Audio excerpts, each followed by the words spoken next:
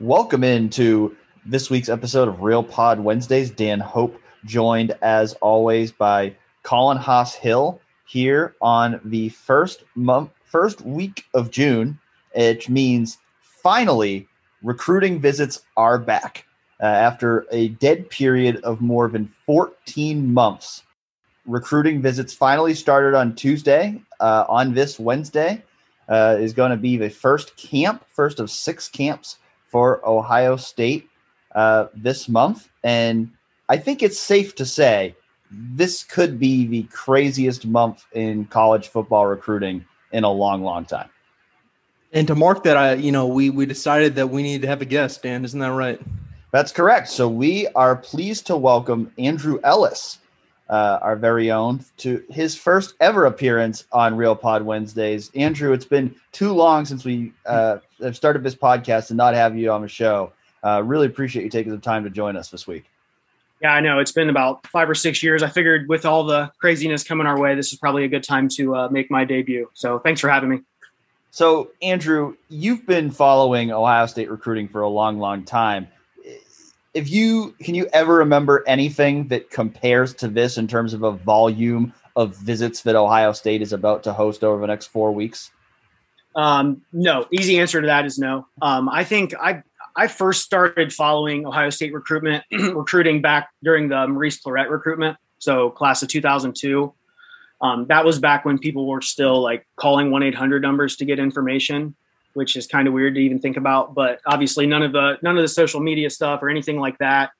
But as far as just the visits go, I think this is going to be like a typical Ohio State recruiting cycle. I mean, you've got the spring game as one of those marquee events, and then you usually have like Friday Night Lights back when Urban Meyer did that. And then you'd have, a couple big home games during the fall. And this just seems like the next 30 days is going to be like all of those events, like just pushed into 1 month. And, I know Mark Pantoni said they're expecting at least 51 visitors, and they're just basically keeping a couple in their back pocket for this fall.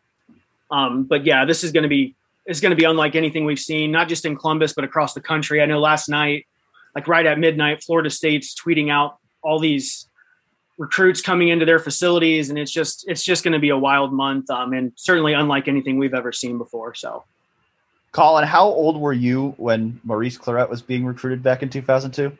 I don't know. 2002, I was 7 years old. I don't know if I was calling 1-800 numbers back then, but if I could have, maybe I should have. Yeah, you guys missed out on that. I know. Yeah, I know we did. That sounds like a fun time. Yeah, it was. I know. It's good to have you as a guest this week because we had Gene Smith and we needed to step up the star power this week. I think we aggregated about 7 or 8 pieces from his comments last week. So I feel like we need to do the same with whatever you say in this next half hour or so. We've got you here. But, when you look at this month of visitors, I know you wrote about this over the weekend. Who are the biggest names? Who are the most important people to follow their visits to Ohio State? If, some people are just casually following and they are about to get hit with a tsunami of recruiting information this month. So, yeah, I did write about that over the weekend. I think the best way to kind of look at it is like 3 separate categories here. And honestly, the first category is just one person, and I did not include him in my list. But CJ Hicks, as far as just being the most like Captain Buckeye, like more solidly committed than anybody in the entire class. So just having him on campus, not only this weekend, he'll probably be there every single weekend, but as far as like the current commitments, kind of putting on their recruiting hats and doing their thing, he's a name I probably should have in hindsight listed. But the other 2 categories are really just kind of the 2 guys that are currently committed now that I think people are a little bit like uneasy about just as far as their standing or their status as Ohio State commits. And in that category would be Quinn Ewers, obviously the number 1 player in the country from Texas, the quarterback. And then Jaheim Singletary, the cornerback out of the state of Florida, both 5-star guys. And I guess I'll just say it up front. There's really no reason for concern or anything on either one of those recruitments, but just getting them on campus. I think Quinn Ewers hasn't been on campus since like 8th grade or something like that when he first came to camp, and I believe met Corey Dennis and that kind of thing. So getting him up not only once, but I believe he's coming twice this month. So that should just further help to solidify his commitment. And, the quarterback of the class is always kind of viewed as that, that kind of, lightning rod type of guy when it comes to attracting others to the class. So getting him there is huge. Obviously he's not afraid of the quarterback room that Ohio State has. We know they've signed two 5-star quarterbacks in back-to-back classes with Kyle McCord most recently, and then CJ Stroud back in 2020. But I mean, Quinn Ewers, he has a blonde mullet, so I really can't imagine anything is going to kind of scare him off. But yeah, he's in that category. And then Singletary, just being in Florida, he's somebody that's kind of handled things. He's really quiet about his recruitment, but I know like Georgia and Florida and all those heavy hitters in the Southeast are going to keep coming at him. And then the third category, obvious one, just the uncommitted guys that are kind of the top targets. Some of the guys that I know I wrote about, Emil Wagner out of Huber Heights Wayne High School. It's kind of a weird situation. Like Notre Dame and Michigan offered him. He's not the offensive tackle. They offered him like well before Ohio State did. I think Alabama did as well. And then Ohio State's had some unfortunate misses at tackle. So his importance has kind of gone up over the last few months. And it seems like it's an Ohio State Notre Dame battle for him. He'll be there this weekend. Omari Abor, the defensive end, he's a 5-star defensive end out of Texas. Oklahoma is kind of the big competition there. You usually would like to say, you like Larry Johnson's chances going up against a school like Oklahoma that's known more for its offensive production. But he grew up an Oklahoma fan. He's got some family ties to that school. So getting him on campus is going to be big. And then, the two big names at safety, Xavier Nwankpa is from Iowa. Notre Dame and Texas A&M are actually getting him on their campus after Ohio State has him. So that's a little bit concerning, the timing of all that. And then Zion Branch is the other safety out of Bishop Gorman. He'll be on campus too this month, and Ohio State's probably going to get one of those guys. I know they would take them both, but if we're talking about class of 22, those are the big names. I know we got another big fish for 2021 that we're going to touch on here in a bit. So those are kind of the ones that I'm watching the most closely here over the next 30 days. Who do you have on commitment watch right now? Like, who's the guy who you think is most likely to commit by the end of the month? Okay, if we're talking about the 2022 class, I would say the two names to watch are Emil Wagner, who I mentioned. He's somebody like I think I wouldn't be surprised if he did kind of end his recruitment after next weekend's visit, but it also wouldn't surprise me if he did make those trips to Notre Dame. But I think by the end of the month, he'll have a decision made. Right now, I would say Ohio State's the favorite for that one. And then the other one is not a name that was on our list just because Ohio State's wide receiver room is absolutely absurd right now, but Caleb Brown, he's a slot receiver out of the Chicago area. I think his visit is actually later in June. And he's more of like a slot type of receiver. I don't think he's really Mookie Cooper. He's built a little bit differently than him. But that's going to be an interesting one because, if he commits this month, he'll essentially be the third wide receiver in the class with Caleb Burton and Keon Grays. And he's like priority number one for Michigan. So that's going to be, if they can get him in the fold, it'll be a nice win, and it won't be a good look for Michigan because he's been a top target of theirs for better part of a year now. Those are the two names I got on commitment watch. You hinted at JT Tuimoloau, so I feel like we shouldn't, bury the lead too far in here. Obviously, he made his announcement last week of when he's going to do his official visits. And I think a lot of Ohio State fans are concerned about the fact that he's going to be visiting Alabama after Ohio State. How concerning do you view that from a Buckeyes perspective? So yeah, he was on my list over the weekend. I didn't have it ranked or anything, but he would have been the number one player without question. So before he announced his visit schedule, I was told by someone at Ohio State pretty definitively that they were expecting to be the last of the non-West Coast visits. So like Ohio State would be there, and then it would be Oregon or Washington or USC in some order. And then, you see that tweet and you see the crimson there at the end. That was a concern. I'm not going to lie. I think sometimes we put a little bit too much stock into like who gets first, who gets last visit. But when you know that Nick Saban's kind of been zeroing in on him and kind of handling that recruitment on his own for the last several months, that's not ideal. And then, I think Oregon is the other main contender there for him. And Ohio State's actually got both Oregon and Alabama coming after them. So I still think that the relationship with Larry Johnson wins out in the end. They've been doing the whole Zoom thing for the last year like everyone else has.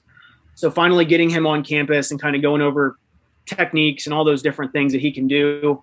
I think that's going to kind of be what sets Ohio State apart. And then, that Pacific Northwest feel they've got there in Columbus now with Emeka Egbuka and his former teammate Guy Scott Jr.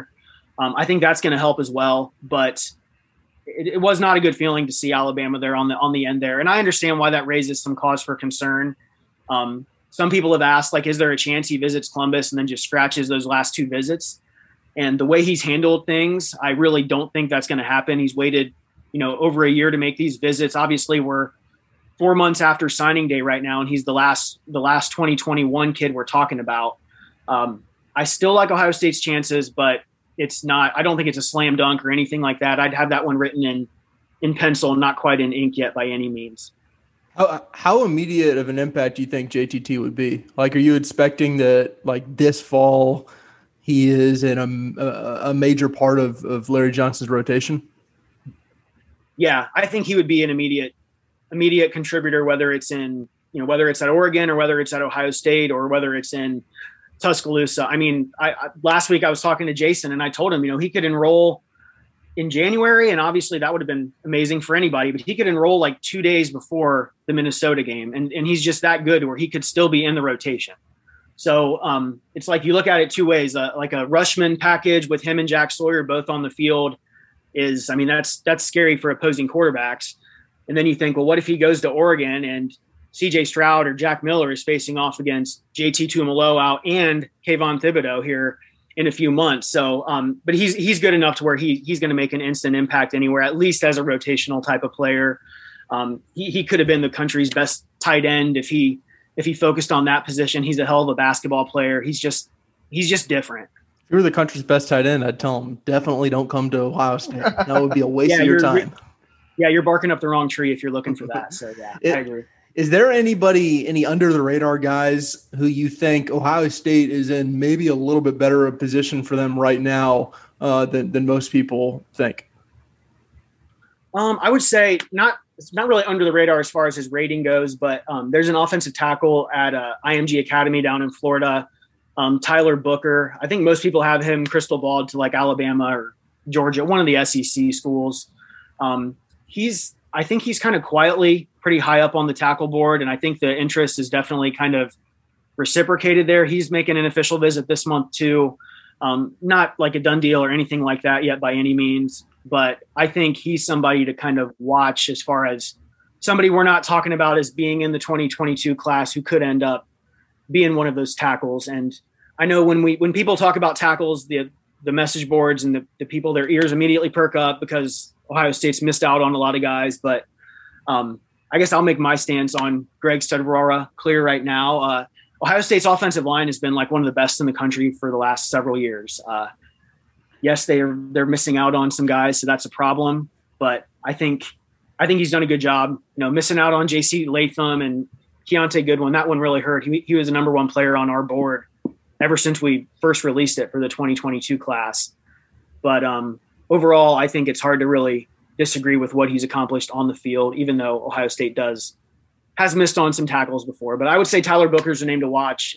Don't pencil him into your class or anything, but he's kind of a quietly a guy whose interest is pretty legit, even if we're not talking about him all that much right now. I love Coach Stud conversations. I mean, I know it's every few weeks. It feels like that you get one offensive tackle mentioned, and you're 10 comments away from a Coach Stud argument. So I always appreciate that. I know me and Dan had talked maybe a little bit a couple weeks ago on if you just sort of go through where Ohio State is with the 2022 class. They're really set at a few positions. And then you look at the offensive line and the defensive line that feels like in the trenches is where Ohio State, the biggest needs still are in the class. Is that how you see it? Yeah, definitely. Without question. Like I said, that's why Emil Wagner has kind of surged up our board, and he's more important now than he was 2 months ago or 2 weeks ago. They need offensive linemen. They need defensive linemen. And if you look down that visitor list, we've been kind of keeping an ongoing list of the visitors on the recruiting forum. A big part of what's going to be coming in this month is going to be, defensive tackles like the Caden Curry. I don't know if he's going to be able to come or not because of his baseball schedule, but he's our new number 1 on our board. The Omari Abor that I mentioned, Kenyatta Jackson is a defensive end out of Florida who's probably going to go to Ohio State or Clemson. But I mean, that tackle spot is where they really need some bodies. Honestly, it's, you look at they signed Donovan Jackson in the class of 2020, and he's projected as a guard. Probably could play tackle in a pinch, I guess. But they need to find these bodies that are the true dancing bears, the athletic tackle types, and missing out on Goodwin was a pretty big whiff. But Emil Wagner, he's athletic. He's a little undersized, but I think his weight concerns are kind of a little bit over exaggerated just because of track and basketball and whatnot. But yeah, you're absolutely right. It's the trenches, and then I would say that safety spot too. I know Kai Stokes is committed. He's more of kind of a wild card. Could play corner, could play safety. But yeah, you're exactly right. The trenches and then safety, I would say, is the most important position that they really need to kind of add some bodies on. I know Zach Rice is going to be one of the official visitors this weekend, the top-ranked offensive tackle in the country. But it sounds like he's probably a long shot for Ohio State. Do you think there's anything they could do this weekend that could get them really back in that race? I think if he gets to campus and maybe him and Travion Henderson just both being from Virginia, maybe they hit it off or something, and that sort of sparks some interest that doesn't seem to have really been there over the last several months. I would say that's probably in the long shot category. I know from what I've seen, it sounds like North Carolina is the lead. I think he's actually on an unofficial visit there today even. But I think that one's going to kind of take maybe a small miracle to make that one happen. I would say Ohio State's running probably fourth at best behind North Carolina, Alabama. I mean, Alabama, it's just ridiculous how many offensive linemen they get every year, but maybe Virginia too. So I would say long shot, but getting him on campus, who knows? Obviously, this is a huge month for the 2023 class as well. Ohio State doesn't yet have any commitments in that class. How quickly do you think that's going to change now that visits are finally happening? Yeah, so I think that could change this month even. It's always tough to call because if Ohio State adds a guard in the 2023 class, then other schools are going to be using that against them for even the 2022 class. So it's always kind of a tough situation. But I would say probably the two names I would say that are on the list would be Joshua Padilla, the interior offensive lineman from Wayne High School. Obviously, he knows Emil Wagner, so getting both of those guys in the fold in June, I think is pretty realistic. Actually, he'd probably be the number one name on the list, and then. Ohio State just offered a receiver from the Chicago area who's now at IMG Academy named Carnell Tate. I think he just got his offer over the last month, but it's one of those weird situations because every time somebody calls a school their dream school, it seems like they don't end up at that school. I think Keontae Goodwin called Ohio State his dream school. Now he's heading to Kentucky, unfortunately. But I know when Tate got that offer, he was throwing the whole dream school thing out there. But I think this is one of those situations where that's probably going to actually matter. I think he's supposed to be visiting Columbus and South Bend this month, but with what Ohio State's got in the receiver room, if you want in, I mean, you better just take that spot because if not, that chance might pass you by. But those are the two guys I would say for the 2023 class, Josh Padilla and Carnell Tate. But the biggest thing with 2023, and they talked about it last week, is just getting some of those guys at the camps to throw the ball. Cause I mean, they don't really have a very clear picture. And I know you think of their quarterback room right now, it's loaded, but I mean, they're going to need somebody in 2023. They're not going to get Arch Manning. They're not going to get Malachi Nelson. So they really need to watch some of these guys. And that way Corey Dennis and Ryan Day can kind of figure out what the next wave of offers is going to look like. I was going to ask two more 2023 questions. One about the quarterbacks. Are you expecting that it'll be a little bit of a lower rated guy? Or are you expecting that they'll try and take their shot at the Quinn Ewers of the 2023 class? Or how do you view it? Is it, I always view Drew Aller as maybe a candidate for Ohio State if they needed, maybe a potential second quarterback, and then he blew up. And I imagine that guy in 2023 is a fit for Ohio State. How do you view the quarterback situation a year after all these guys know that Quinn Ewers is going to get on campus and clearly start for the Buckeyes? I mean, like I said, you'd love to have Arch Manning or somebody like that, but I just can't see that happening. I think it's going to be one of those guys that comes to campus this month or this summer or whatever and kind of camps and just puts on a good show. Maybe a guy who's like a 3-star when he commits, and maybe he works his way up to being a 4-star. But I mean, you got to think this 2023 quarterback that comes in is going to see Kyle McCord and Quinn Ewers in that room ahead of him. So it's just going to be it's going to be hard to kind of get somebody of that caliber, I think. So I think we can kind of expect them to take a bit of a step back for the 2023 class. And I agree with you about Drew Aller. I mean, if they could get him to come in alongside, I mean, that'd be the ideal dream scenario. That's not going to happen, but yeah, I would expect the 2023 quarterback situation to take a step back, and it's not going to really impact things all that much, honestly, just given what they've got in there already. Plus Quinn Ewers coming here in the next 6 months or whatever. Yeah, and if you look at the 2023 class, like there are a decent amount, or at least a few guys who are pretty highly ranked Ohioans, and it feels like, especially since Ryan Day's taken over, like you just see him building the classes from the inside out, and really early on, they're getting some in-state commitments. They basically haven't really missed on their in-state guys at all. Are you just assuming, just based on where they stand with the 2023 guys, that that's probably what's going to happen again? With just the top Ohioans, is that what you're saying? Yep. Yeah, I mean, like the Sonny Styles and the Luke Montgomerys and, those types of guys, the Brennan Vernons, I don't think they're necessarily as close to making a decision as somebody like Josh Padilla that I mentioned earlier. But I'd be pretty surprised if Ohio State misses on any of those. Those are the big three in the state. I mean, each one of those guys is a potential 5-star. I know I would say Sonny Styles is a little bit concerning just because of his brother being in South Bend now. But I think the pull for him to Columbus is a little bit stronger than it was for his brother.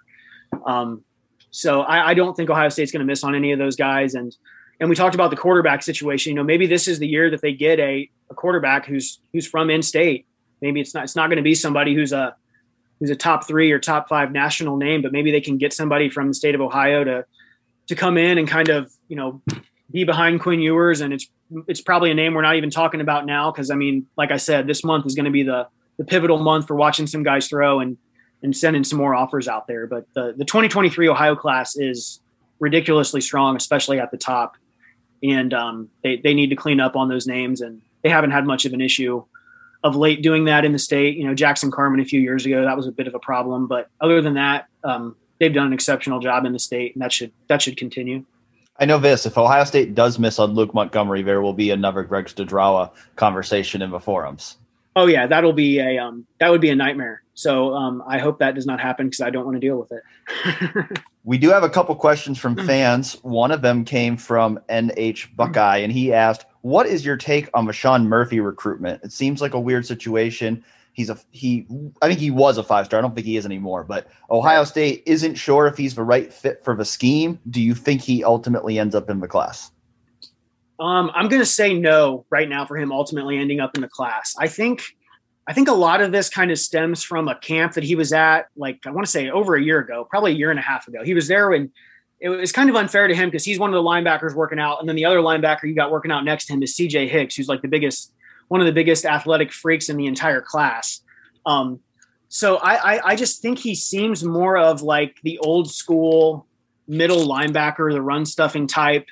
And I know Ohio State fans are familiar with that because we had one of those in Columbus for the last seemingly like 6 years. But I don't know if if he really fits what Al Washington is looking for. They want more of that athletic type who's able to run sideline from sideline to sideline, cover tight ends, all that stuff that Pete Werner did. So I'm going to say he's probably not going to end up in the class now. I could see him ending up at a school like Alabama. They've done fine with some of those bigger middle linebackers who are just kind of built more to stuff the run. But I mean, maybe I'm selling Sean Murphy short. I mean, maybe he just had a bad day and maybe he does some camps again and he just looks like a completely different player. But yeah, you're right. His rating is kind of dipped. And honestly, I think a lot of it just stems from that one camp when he looked didn't look as athletic as CJ Hicks. And there's really no shame in that, like I said. Do you think there is another linebacker in this class who really fits what they're looking for? Because it seemed like Deshaun McCullough was exactly what they needed to kind of round out that class as that kind of athletic guy who could play a bunch of different positions. And it doesn't seem like there's really an obvious fit to take his place in the class. I mean, I agree with you on Deshaun McCullough. That was just the perfect fit. And I understand why he made the decision that he did. That family stuff is, that's hard for anybody to overcome. But I know they're looking at Malik Spencer. He's from Georgia. He's from Buford, Georgia. and he's a safety, listed as a safety. He's committed to Michigan State, actually. Not a ton of star power. He's a 3-star kid, but I think he's like 6'2" and maybe 200 pounds. And I think they just kind of view him as somebody who's eventually going to pack on 20, 30 pounds and become an outside linebacker or a bullet or whatever. I know he's visiting this month, and if Ohio State offers, I can't see him sticking with the Michigan State commitment. So that might be the name to watch moving forward. They definitely need at least one more linebacker.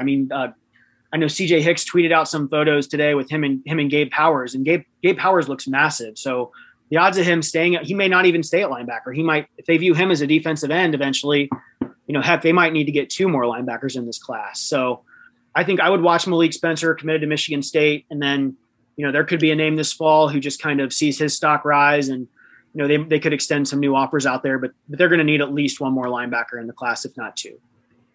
The other listener question we got came from Ginnon Juice. He asked, AE, have you resorted to full-blown alcoholism since dipping your toes into recruiting forum, Freds? I have not yet, but I will. I know why he's asking this question, because there's been a little bit of pessimism lately, like glass is half empty type of stuff. And I remember back when Emeka Egbuka visited Oklahoma last, and I was telling everybody, because we had pretty good intel that he was going to end up at Ohio State even with that visit.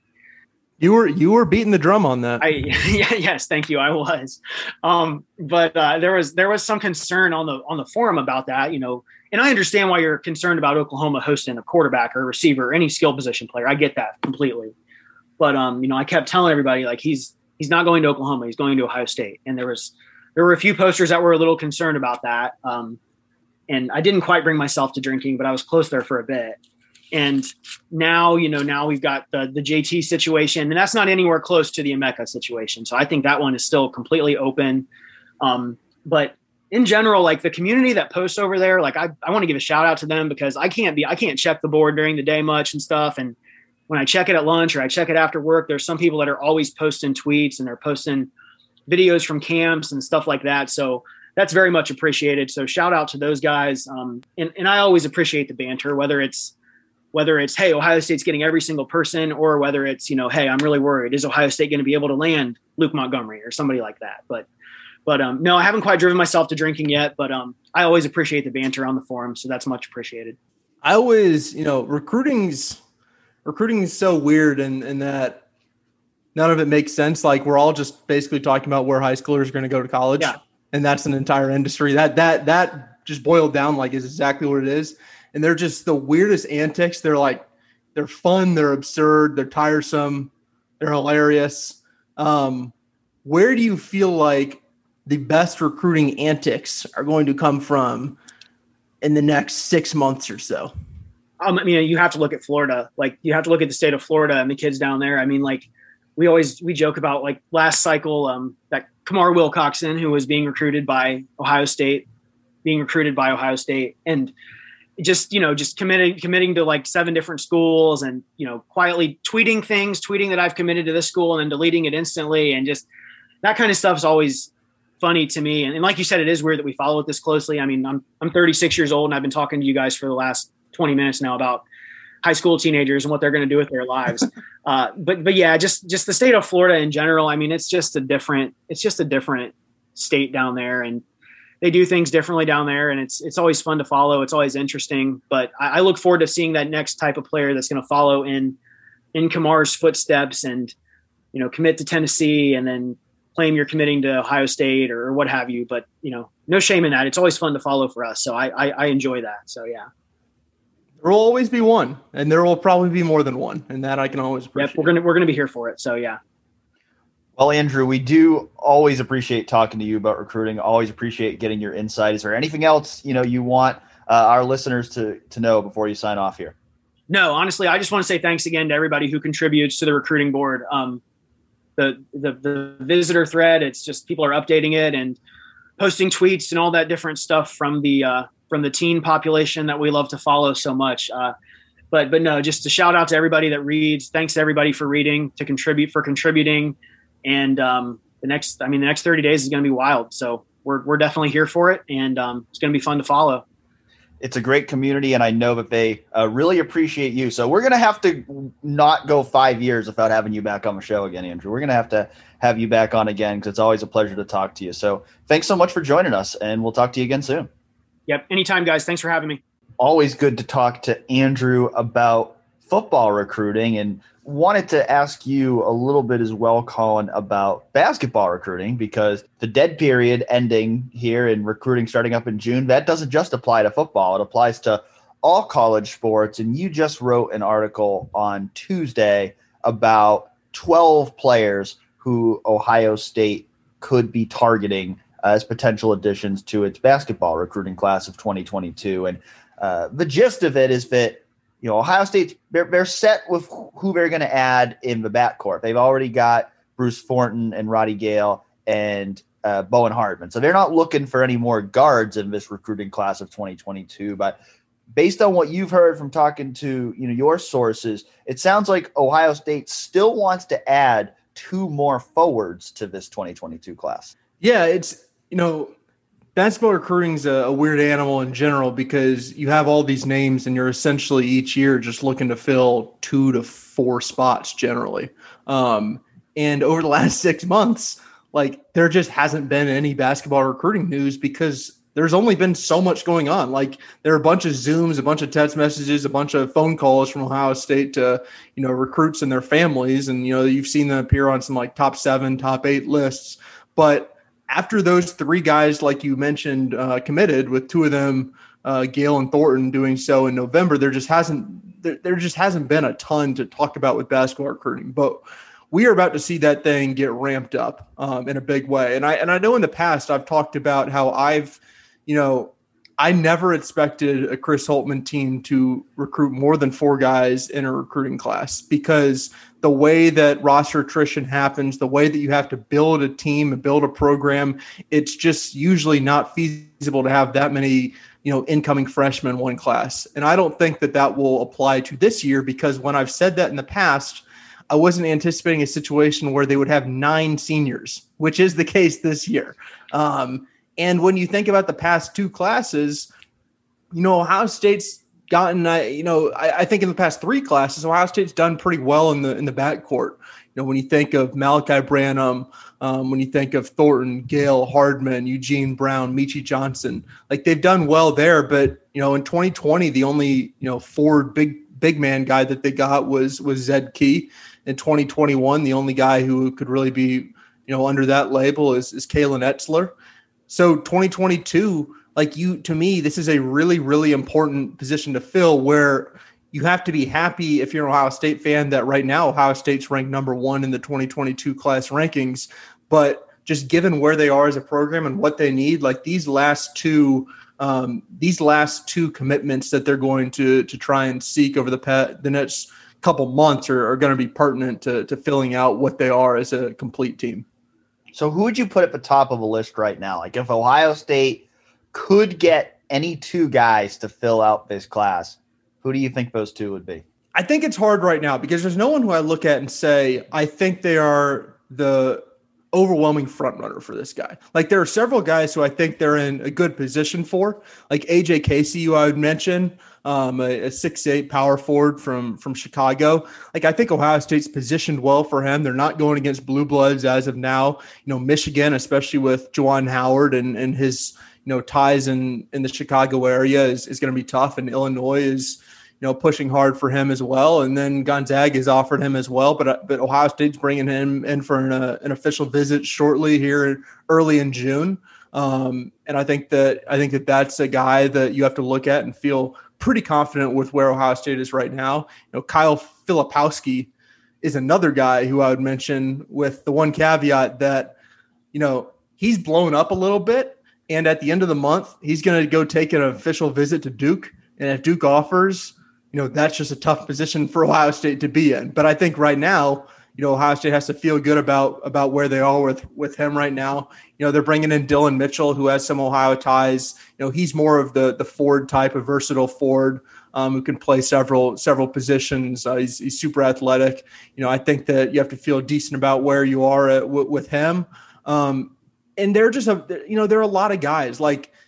I don't actually know how to pronounce his first name because I haven't actually paid attention to him for more than just a day or two, but Jarris Walker, he's a 5-star. He's the number 7 overall player in the country. Ohio State just offered him. They're apparently, going to get a visit from him, which I cannot stress how out of nowhere this is because he hasn't been on my radar at all. But he's the kind of guy who, if they get on a visit, you never know what can happen, and you never know if he can fall in love with what Ohio State can offer or whatnot. Like, there are a lot of interesting guys. I think that's sort of my overriding point. There are a lot of interesting guys right now that I think Ohio State probably feels good about where they are with them. And now it's time to make some real progress, get out in front of some other schools and prove that, you deserve or that you're going to be the best spot for them. I know AJ Casey's a 5-stars too. So was he the guy that's kind of like at the top of a list right now in your mind? I would put him right there at the top. I don't know.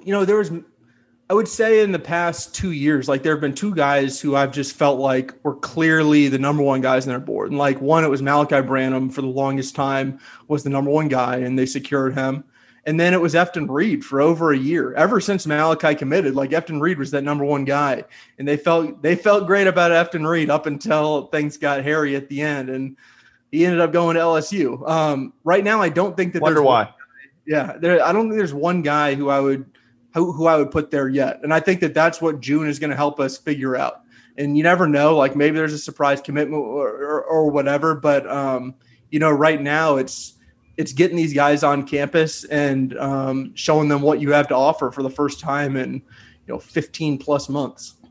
Now, the other news of this past week came last Wednesday when we got a treasure trove of documents from Ohio State that I know you and I and a lot of other media had requested, and a lot of documents related to the cancellation or temporary cancellation of last year's Ohio State football season. And obviously, this is stuff that happened 9 months ago. It's not necessarily timely or newsworthy at the moment. And I don't think there was necessarily anything groundbreaking that we learned from those documents, but it was interesting to get that behind the scenes glimpse. I mean, that's why we request public records like this, is to kind of get a behind the scenes glimpse of the conversations that were going on within the athletic department at that time. And, to me, I think my big takeaway was,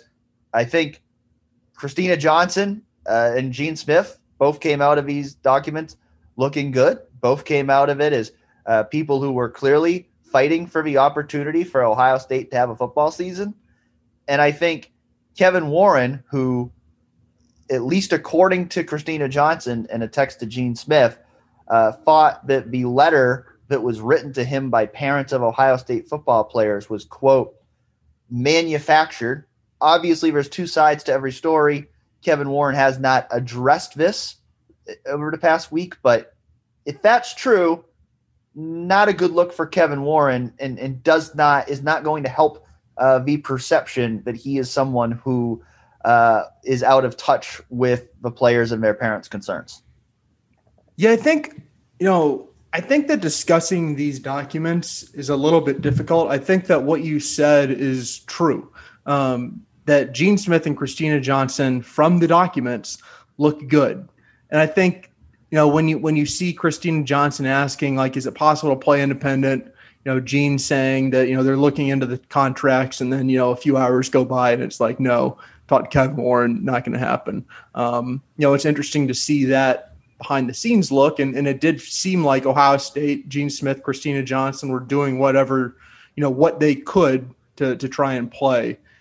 I just think it's important for everybody out there to keep in perspective what we didn't get. And that's, we didn't get, to be honest, like we all made different requests out there in the media. I know I made specific requests that were just not fulfilled. We didn't get any of Ryan Day's texts. We only got Gene Smith's text to Christina Johnson. We only got Christina Johnson's text to Gene Smith. We only got them on certain dates. Urban Meyer only appeared in once, and it was just to to praise Christina Johnson. If you're going to say Urban Meyer didn't, text or call anybody else or email anybody else at Ohio State, like, I'm just not going to believe it during that timeline. Like, am I supposed to believe that Gene Smith's only conversations about this were with Christina Johnson? No. So I think that from the documents, they looked really good. I just think it's important to mention what we didn't get, and that is a lot of stuff. And you see a lot of times in those text messages them saying, call me. And it's like, because they know that things are public record. They're not like Gene Smith, Christina Johnson. They've been around for a while. They're not going to put anything incriminating. Well, let's be honest. They've been through this before. They have. Not necessarily Christina Johnson, because she's new here at Ohio State, but Gene Smith, he's been through this before. Yeah, and I think that that's important to keep in mind as much as anything else. And that's why, like you said, like, I don't think that there's much of a conversation to be had about this other than in these specific documents, they looked good. And we did not get a significant amount of documents that I think would have been important to tell the full story. Those documents told the story that Ohio State wanted them to tell. I think I would probably leave it at that, which is like, it was a good story for Ohio State. That's fair. I mean, I think you're right. I don't think anything that was included in those documents made Ohio State look bad. So I think that's a very fair thing to say. And I think it's also very fair to say that, there were documents in there that were not included, and we'll never know, or, at least I don't think we're going to know what exactly was included in some of those certain documents. So, I don't think that there are some documents out there that are incriminating or that would make people, completely change their mind. I just think it's important that, like, there are things that we don't know. And it's not like, I just want to be clear, like, this isn't the full story. Those documents told a story. It gave you a lens into what was going on. It didn't tell you the entire story. And I think that's the important thing that I would keep in mind. We did get one question about this from STL Buckeye 15. He said, Warren is obviously not a fan favorite, but also seems to have drawn ire from Ohio State leadership as well as leadership of other schools. Any chance there are any consequences for his actions? I think that, to me, I think that depends on what, you're looking for in terms of consequences. Is Kevin Warren going to get impeached or whatever you would call it as commissioner? I don't think so. I think the consequences, I don't know if I don't think, he's going to be, punished or any, I don't think there's going to be some kind of tangible punishment for him. I think the consequences are that, this is a guy who's been commissioner for less than 2 years now, and he's already lost the trust of a lot of people. I think it's clear he's lost the trust of fans and of players and their parents. But I think when you see, texts like that between Christina Johnson and Gene Smith, that also tells you that, he's also, at least at that time, I mean, I'm sure emotions have cooled in the 9 months since, but, it's also shown you that he doesn't necessarily have the trust of other people in the conference who are in positions of power. And so I think those are the consequences to me for Kevin Warren. I really don't see him ever fully recovering from this. I think what happened this past year, I think that is going to define Kevin Warren's tenure as Big Ten commissioner, no matter how long he's in this job. I think barring some bigger, worse scandal, I just don't see how, he's ever going to overcome this to a point where this isn't going to be the thing that defines his tenure as Big Ten commissioner. And quite frankly, I don't think he's done anything in the last 9 months to even start that process of changing the perception about him. Because I think, generally, I mean, I still haven't had a chance to talk to him. Maybe at Big Ten Media Days, maybe he'll talk. I don't know idea. But, he hasn't really been available to the media much at all. He in my opinion, has not made much of an effort to reach out to fans and to really change the public perception about him. And so I think that, to me, is the biggest consequence, is that, I think it's going to be difficult for him to ever really be somebody who has, the full trust of the Big Ten community, because a lot of people were so unhappy with how things were handled last year. Yeah, I think that the public perception is probably going to take a long time to figure out. I certainly don't see this as something that's a lost cause by any means. And I think that it was interesting. One of the documents that was included was a text from Christina Johnson to Kevin Warren. Like, I don't know if it was the day of or the day before they were going to have some vote. It's been a week, so I don't remember specifically what it was, but it was basically introducing herself, saying, "Hi, I'm Christina. I'm the president-elect at Ohio State." And like, that to me is so crazy. That's what they were doing. And I think that it was so early in a lot of people's relationships with Kevin Warren. It was so early in Christina Johnson's relationship with so many people involved in this, that to me, for me to view this as the defining moment, I think is probably, to me, that would go a little bit too far, because I think there's a lot that's going to happen in the future, and there is a lot of relationship building that just never had a chance to happen. And I don't think Kevin Warren came out of the gate and did a great job with doing that with everybody in the conference and getting everybody on the same page. I think it's pretty evident that didn't go well. It's been 9 months. I would imagine that he has tried to, build those kind of relationships and bonds with those in the conference behind the scenes. I would hope so. He has seemed like he's done more interviews and more media recently, even if he hasn't talked to anybody on the Ohio State beat in the recent months. But I don't know, like are there going to be consequences for his actions? I think the consequences are that people who root for many teams in the Big Ten really don't like him. And I think that public perception is the consequence for his actions. The consequence that he's going to show up to an Ohio State game this fall, and he's going to be shown on the big screen, and there are going to be thunderous boos. Like, that's going to be the consequence for his actions. And I don't think that they're going to be, at least if he is competent in the way that I would imagine somebody who gets to that position is, I don't think that the consequences are going to be that there are bonds that just cannot be formed behind the scenes. I think that those are that he came into a situation that was so difficult early in his tenure and just wasn't prepared for it. And I think over time that can heal. The public perception is going to take quite a bit longer, I think. And to be fair, commissioners in sports are almost always hated. I mean, look at Roger Goodell, look at Gary Bettman, look at Rob Manfred. Jim Delaney. Commissioners in sports, it's very rare. I mean, I think Adam Silver in the NBA seems to be generally liked, but it's, for the most part, it's very rare for a commissioner in sports to be a publicly popular figure. And so that doesn't, just because the public doesn't like him does not by any stretch mean that he's not going to have a long tenure as Big Ten commissioner. I just think it's going to, I think publicly, maybe not behind the scenes. And so I think the points you make are very good. I think publicly, though, I think it's going to be hard for him to ever become somebody who's liked by Big Ten fans. Maybe if he can really do some good things and we get far enough away from what happened this past year, maybe, but I think that's going to be an uphill battle for him to climb throughout his tenure. Yeah, and I think my question would be, so what? Yeah, like, does if that people matter? hate him, Maybe does not. that matter? I don't Probably know. not.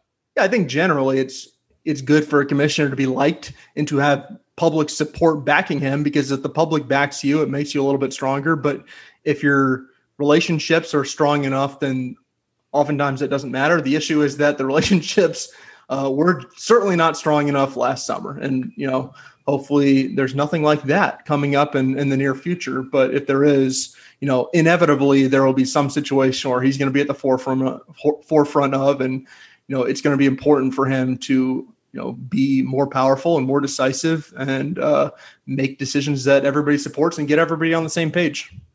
The other thing we saw in those documents was kind of the detailed plans for what a spring football season might have looked like if that had actually been a thing. And, I don't really think any of that was too groundbreaking. I think we kind of knew most of that. And, fortunately it wasn't something that ever became a reality. But I just know for me, like when I was looking at some of the plans, like I was looking at, and if you go to 11warriors.com and you look for it, you'll be able to find the article that we put together last week, kind of looking at those plans for a potential winter spring football season. If you want to read up on it more, but just seeing the plan that Pat Hobbs, the Rutgers athletic director, put out, and he was noting about how they'd have to plan around the opening rounds of the NCAA tournament and all that. And my thought was just, man, like how crazy would our February and March have been if we were covering a football season at the same time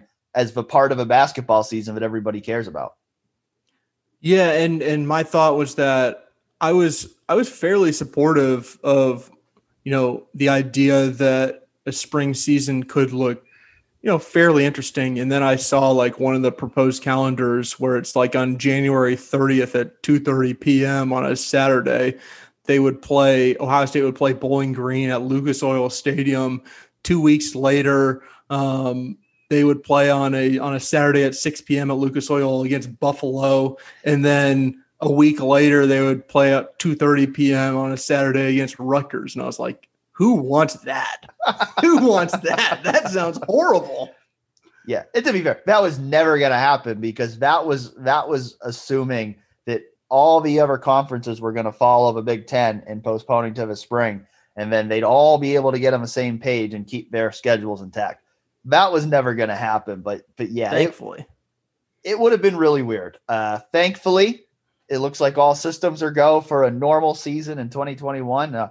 Really about an hour before we started recording this, Ohio State announced that season tickets are on sale and they are hoping for full capacity at Ohio Stadium this year. So as we've talked about before on the show, I think that's something we both feel like is a matter of time that unless some kind of snag gets hit here in the next 3 months, that we expect full capacity.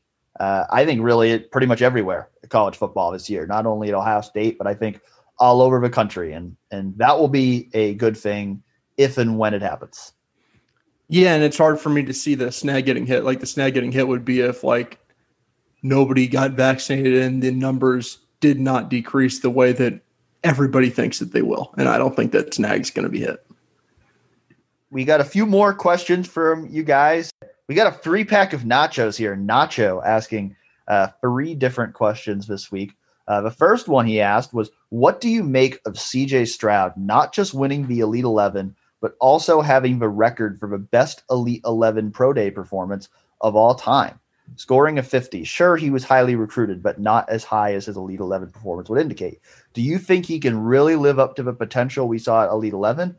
Also, what quarterback do you compare him to? Well, to start with the Elite 11, I think the thing about that was he was really pretty much an unknown nationally before Elite 11. He was not a guy who, I think he was well down in the recruiting rankings before that. He was uncommitted. He had some offers, but he didn't yet have the, elite of the elite offers at that time. And it was really Elite 11, his performance there, that led to him becoming one of the top quarterback recruits in the class and led to him, ending up at Ohio State, getting that offer from Ohio State. So, all of that was connected, but I wrote about CJ Stroud a few months ago and his background too. And, part of it too was the fact that he played basketball when, he was in high school. He also, he wasn't starting right away. He had to wait his turn to be a starter. So his recruitment, took off a little bit later. A Jack Miller, for example, he was really highly touted when he was a freshman in high school. Like people were already talking about him. People weren't talking about CJ Stroud really until, his junior year, it kind of started to ramp up. And then it was really the Elite 11 where things took off. So, I think if he had started to get that attention earlier, he probably would have been even higher in the recruiting rankings than he was. And so, I don't think it's necessarily like, well, he wasn't a 5-star, like there was something missing from his performance that led to him not being a 5-star. I think it was more of a fact that he had a lot of ground to make up in order to get to where he got. And he really had a pretty meteoric rise in his senior year of high school. leading to him, getting that offer and ultimately committing to Ohio State. In terms of can he live up to the potential we saw at Elite 11, that's tough, Colin, because neither of us were there. So it sounds like he was phenomenal at that event, but we weren't actually there to see it. So that makes it hard for me to say. Yeah. So like that Elite 11 thing was tremendous. And I do think like when you think about the potential of CJ Stroud, you sort of have to bring it up because you think about all those names that were there. Bryce Young was one of them, and he's going to be, Alabama's starting quarterback, presumably in the fall. He was a, high-end 5-star going into that. He left as a high-end 5-star. It's hard to know how much stock to take in that, though, because that was 23 months ago. So if you are going to say we are going strictly off of the Elite 11 23 months ago, like I just think that's hard. I think that helps you set a ceiling and say that this guy can be really, really good. And he's proven it against the elite of the elite that, if you want to say like maybe Ohio State fans, Ohio State media are underrating what he can be a little bit, like I think that probably helps your case. It's hard to know exactly what that indicates beyond he had an awesome day 23 months ago and showed that he's a high level, high end quarterback. Yeah, I don't know that I would agree that he's being underrated by Ohio State media or national media or anything, because I think basically everybody's assuming he's going to be the starter when he's never even thrown a pass in an Ohio State uniform, and he's showing up on top 10 Heisman lists and all that. So in my mind, he's not being underrated. In my mind, he is being properly rated as somebody who has a lot of potential, but there's still a lot of unknowns. I think the biggest thing you can take away to me from, seeing what he did in Elite 11 and, even this past weekend, I know he was at a camp out in California with a lot of the top quarterbacks in the country, and he got a lot of rave reviews there. I think the big thing that I would probably say is important to recognize about CJ Stroud is like, this is a guy who has the tools to be an elite passer. Like, I think that's the biggest thing to take away. Cause I think a lot of times, naturally, a guy like him who's got some mobility and could be a dual threat, a lot of times people just naturally seem to think that maybe he's not as polished of a passer. And I don't think that's the case with CJ Stroud. I think CJ Stroud has the ability, he has the tools to be an elite passer. Now, whether he will be right away playing at the college level when he has no experience, that's a different question. There's a big difference between throwing the ball in a camp setting when you're not wearing pads and nobody's hitting you and all of that than there is, actually throwing the ball in a game. But I think the tools are there for him to be that elite passer, that elite college quarterback, and eventually an NFL quarterback. Now he's just got to make good on it. Part of the question was asking about like who do you compare to? I that's always a hard question. It is, especially when it's somebody who we've seen throw 25 passes since he stepped on campus. They were all in an exhibition game. I will say like he looks physically a lot better than he did when he arrived on campus. I thought when he arrived on campus, like there were some people who would throw out like the Justin Fields comparison, and not to say like he is as good as Justin Fields, but like they have somewhat similar games. And I never saw that because what I thought part of what made Justin Fields special is that he was a physical freak in terms of he was just big. And if you look at his legs, like he looked like a running back. I'll never forget like, just being like, how in the world is this guy a quarterback when he has thighs the size of fullbacks? He was just different physically. I don't think that CJ Stroud is that. I always thought he was super skinny, and just in photos that we've seen recently, especially at the QB retreat this week, like you mentioned, he looks really filled out, especially in his upper body. And I think that that's really important because I was wondering physically how he would be. And he looks a lot readier to play quarterback for Ohio State and start for them than I would have said maybe a year ago. Yeah, I mean, I've used the Justin Fields comparison before, just in the sense that I think he offers the ability to potentially run the offense in a similar way to Justin, because I think he's got that same kind of ability to extend plays outside the pocket while still being, a pass first quarterback. That's kind of what I look at it there. You think of like a Dwayne Haskins a few years ago. He's a guy who was really strictly a pocket passer. I look at a Kyle McCord. I think he's a better athlete than a Dwayne Haskins, but I think if he was the quarterback, I think there would be less of a running element in the offense. I think he's definitely a guy who his strength is more pocket passing. Jack Miller's probably somewhere in the middle between the two, but I think CJ Stroud, again, Justin Fields is a physical freak. So to compare him to Justin Fields, it's a stretch because, for one, he's never played a college game, and two, Fields is such a rare physical specimen in terms of size and athleticism and arm strength that, I don't know if CJ Stroud is quite at that level, but I think he's close enough where he has the ability to be that kind of player as he develops over the next couple of years. Yeah, I'm less sure on that just because, I think Justin Fields was just completely different as a runner, and with his ability to almost just he had like a get out of jail free card where it's like he was going to get sacked and like he just used the card and just decided not to get sacked, and like that part of him was just otherworldly. And I think that those two aspects of him, I just think, are probably not going to be found in the next Ohio State starting quarterback. And if they are, like, oh my God, you just won the lottery. But I think that your point about them not having to change a ton of the offense, I think that that's apt. I'll be interested to see how much they run him if he's a starting quarterback. I think he can run. I don't think you want him running because I don't view him as the dynamic guy that I view Justin Fields. And maybe I'll be proven wrong. But that's just sort of how I see it as we sit here in the beginning of June. I already keep seeing people comparing Quinn Ewers to Patrick Mahomes. So the days of Ohio State quarterbacks being compared to very lofty expectations aren't going to end anytime soon. No, not even a little bit. Nacho also asked, will Ohio State's offensive line be better or worse this year? I know it's good, but it didn't seem to play up to its potential in the national championship game. Do you know why that is by chance? Well, to answer the second question first, I think a big reason for that was because Wyatt Davis was hurt and Josh Myers was hurt.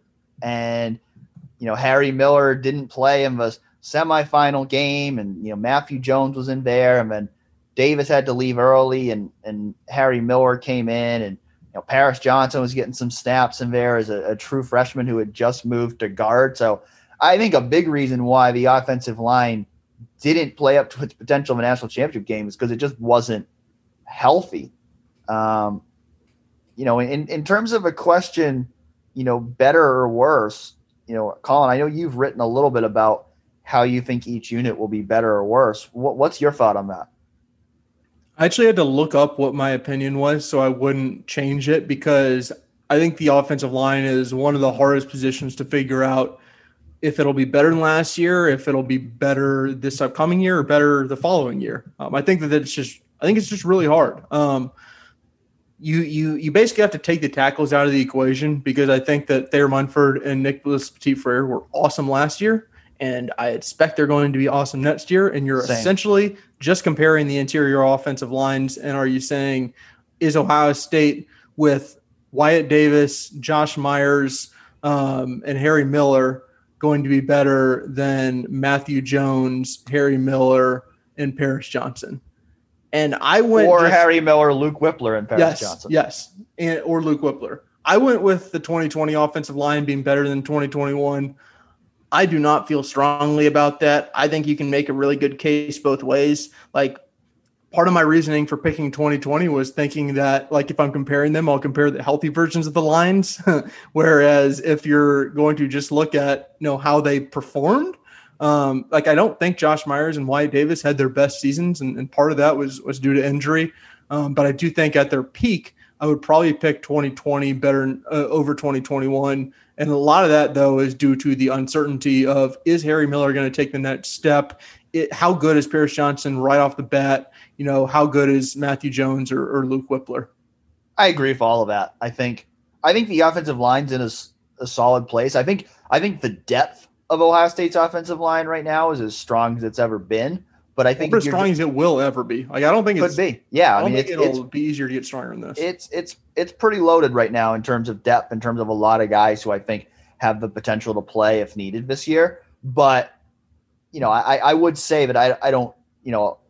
I'm not going to predict that this year's interior offensive line will be better than last year's, because Josh Myers and Wyatt Davis were both really good players. And I also agree. I don't think they played as well last year as they did the year before. I think there are a lot of reasons for that. Health, I think the disjointed nature of the season and not necessarily really being able to get a great chemistry with Harry Miller in a disjointed season. I think, those were factors. Jonah Jackson was a guy who probably didn't get as much credit for how good he was in 2019. And so I think they missed him last year. But, I do have to say that I'd go with last year's offensive line, because right now, we just don't know if any of these guys are going to be great. I mean, they all have the potential to be. I mean, they could have a great interior offensive line, but so far they're all still mostly unproven at this point. And so I think, that makes it a little bit more of a question mark inside. But I think the tackles are going to be the best tackle tandem in the country. And maybe I'm a little bit more reticent than others, because I spent last summer saying there's no way Harry Miller's not going to be great, and Harry Miller was not great. So when I'm looking at 2 first-year starters who I think eventually will be great, maybe I'm just maybe I'm a little bit more gun shy. Maybe last year taught me personally a lesson about the interior offensive line. Nacho also asked, why do you think the rich have gotten richer in college football? It seems like teams like Ohio State, Clemson, Oklahoma, and Alabama have distanced themselves from the pack in their conference, and we see the same teams every year. We did not see this as much other than Bama before 2015. So maybe the transfer portal?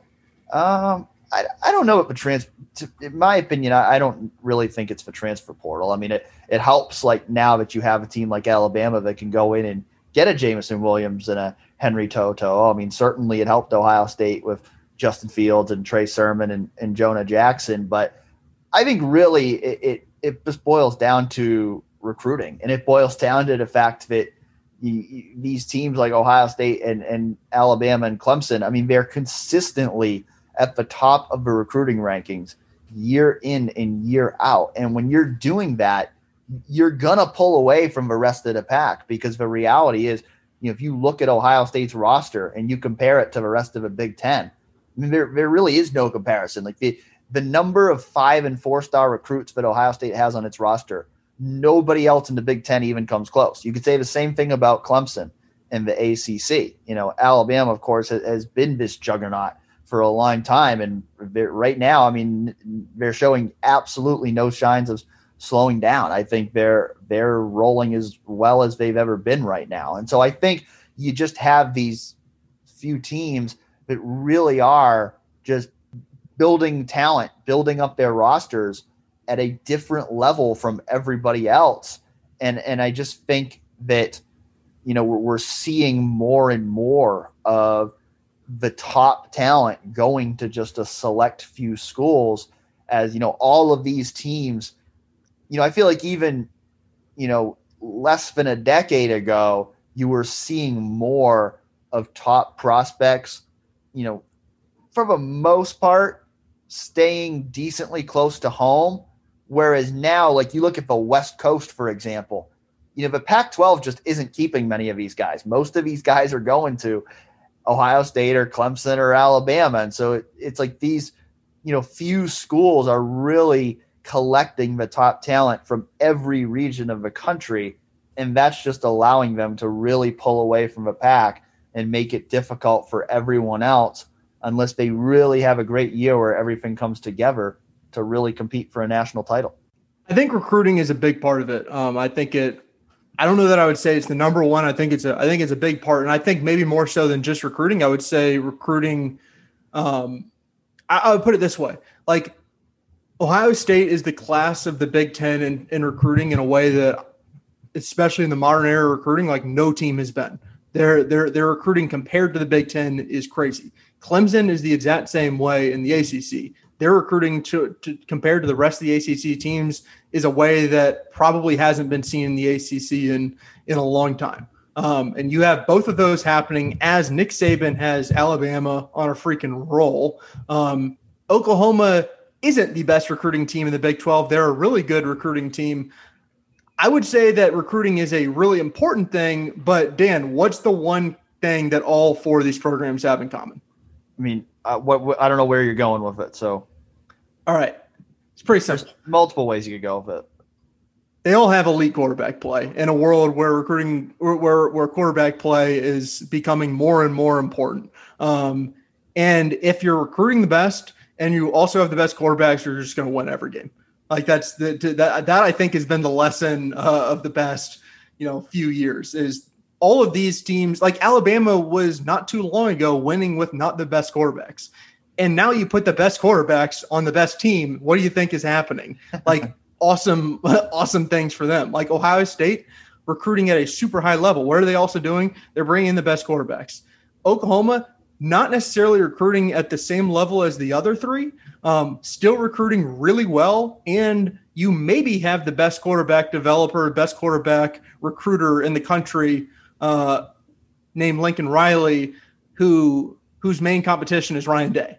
And I think if you look at all of those, I mean, obviously what Dabo has done with Clemson in terms of quarterbacks is really, really impressive. To me, quarterback play is the commonality between all of them is you're recruiting at a really high level and you're adding on the best of the best quarterbacks every single year. Like, yeah, that's probably the reason why there's a little bit less, parity and those teams have separated themselves a little bit more so than we've seen in past years. And to Nacho's point, Oklahoma has certainly benefited from that because Baker Mayfield and Kyler Murray and Jalen Hurts were all transfers. So Spencer Rattler, now they're trying to develop him into their next elite quarterback, and I think he certainly has the potential to be that. Caleb Williams has the potential to be the next guy in line there. But you might have heard Justin Fields also transferred. Yeah. Well, yeah, I mentioned that before. But, yeah, I mean, definitely, these teams, Clemson, they really haven't been a transfer player. I know that that's something they are planning to explore now, but they really haven't been a player in the transfer market before now. But certainly, Oklahoma and Ohio State have very tangibly benefited from it, and we're seeing Alabama making a huge push in that area this offseason too. Yeah, I mean, those four programs. I think that the way they're recruiting and the way that they have the quarterbacks of the future set up. Like, to me, this isn't a situation where we're going to see them get overtaken easily in the near future. They've really set themselves up well. Buck298 asked, how about special teams? With a new punter and kicker, will we be meeting Jim Tressel's standards of quality? Can they get the job done with the game on the line? Or are we just maintaining status quo on our ball security approach and kickoff and punt returns? I wrote about this a couple weeks ago. I mean, it's kind of like when we talk about, the quarterbacks, I mean, we just don't really know because these guys haven't really, in terms of a kicker and punter. I mean, we saw Jake Seibert attempt 2 field goals last season. Jesse Mirko has never even played in an American football game. So, I mean, they're very much unknowns at this point. I think there's reasons to be concerned because, Jake Seibert in the very limited action we've seen from him hasn't looked great. Jesse Mirko, didn't look great in the spring game, and that's literally all we have to go off. So, I think there's reason for concern there. At the same time, I also don't think we want to read too much into, how they performed in a spring game, how they performed in very limited action. So to me, it's just hard to say. I think, one point that, you made off air a couple weeks ago, Colin, was, in terms of game on the line, it's been a long time since Ohio State has actually needed a field goal with the game on the line. So whether we'll even see Jake Seibert in that situation this year, who knows? But I do think, right now, if let's say that second game against Oregon, if you need a game-winning field goal to win the game, I think you'd be a little concerned right now because there just isn't any real tangible evidence to know whether he can do it. Yeah, that's, I think that Jim Tressel would, if he's out there listening, he's got to plug his ears. But I don't know how many times I would look at Ohio State's kicking game and say, like, this is going to win or lose them the game. Like, how often have we said that in the last, 5 years? Like, I quite literally don't remember saying that. Like, the one kick that I remember specifically, like the most impactful kick was when Penn State blocked the kick in 2016, and then they beat Ohio State. Like that was the one that I can remember. I remember Drew Chrisman beating Michigan State was that 2018, I think. Like that was an awesome performance by him. But like, I don't know. Maybe I'm wrong on this, but I don't view the special teams thing as a giant concern. I view it as like, yeah, some uncertainties, but I don't think that if you're Ohio State, like this is going to win or lose you games. And I also think like, you know, I don't think that these guys are going to be complete busts. Like I think they'll be perfectly serviceable. And I think Ohio State doesn't need a high ceiling. It doesn't need a ton of production out of these guys. It just needs them to get the job done in the limited circumstances that it needs to call on them. But yes, having a new kicker and a new punter in the same year, I don't know that that's maybe the most fun for Ohio State's coaches. Yeah, I think really if Ohio State's offense is as good as they expect it to be, if Ohio State's offense can be anything close to what it's been the past couple years, then it's not a huge deal. You know, if the offense is scoring a lot of points, then you don't need to kick a lot of field goals. You don't need to punt a lot. You don't need your kickoff and punt returners to be making a lot of big plays. If the offense is moving the ball a lot, that stuff's not a huge deal. It's if the offense has a bad game, that's when you really need those guys to be able to step up. And I think it's really, all to be determined, in terms of the, return question. I mean, I can't say that I have a whole lot of optimism that we're going to suddenly start seeing a lot of flash plays in the return game this year, because we just haven't really seen much of that at all recently. And my guess is it's going to be largely the same guys in those units with, DeMario McCall returning kickoffs and, Garrett Wilson, Jackson Smith-Njigba returning punts. So I don't have really any expectations that we're going to suddenly start seeing a ton of big plays in a return game this year. I mean, I think you're going to see a lot of fair catches in both of them, because that's just kind of a way the rules are set up now. So it would be certainly something that they would love to see happen. I don't necessarily think they need it to happen. I think it would be a nice bonus, but I think in all of those areas, if they can just be solid, if they can just be good enough to get the job done, that'll be enough for Ohio State. Yeah, I mean, that's all Ohio State's looked for in their return game since at least the beginning of the Urban Meyer era. And I didn't cover or really watch a ton of the Jim Tressel era, so I don't remember their kickoffs or their kick returns and punt returns. I obviously remember Ted Ginn Jr., but I don't remember a ton outside of that. But ever since Urban Meyer has taken over, like there hasn't been a ton of focus on we got to get some dynamic plays out of the return game, because they know in 2021, if you fair catch the ball, you have the ball in CJ Stroud's hands. You're throwing to Jeremy Ruckert, Garrett Wilson, Chris Olave. You're handing the ball off to Travion Henderson, Master Teague, Mayan Williams. Like you don't need to try and get an extra 7 yards in the return game if you have that kind of offense. Well, it's appropriate, but on a show where we welcomed in Andrew Ellis, a.k.a. Teddy Heisman, that we would finish off with a mention of Ted Ginn Jr. So thanks again for listening in, everyone. We are actually going to be off next week. Colin is going to be on vacation, so he's going to be enjoying his vacation, and we will not have an episode of Real Pod Wednesdays next week. But we will be back in 2 weeks to talk about everything that's been happening in Ohio State sports as we continue to get through this crazy month on the recruiting trail and continue marching ever so slowly toward the start of the 2021 Ohio State football season. So thanks again for listening in, and we'll talk to you again soon.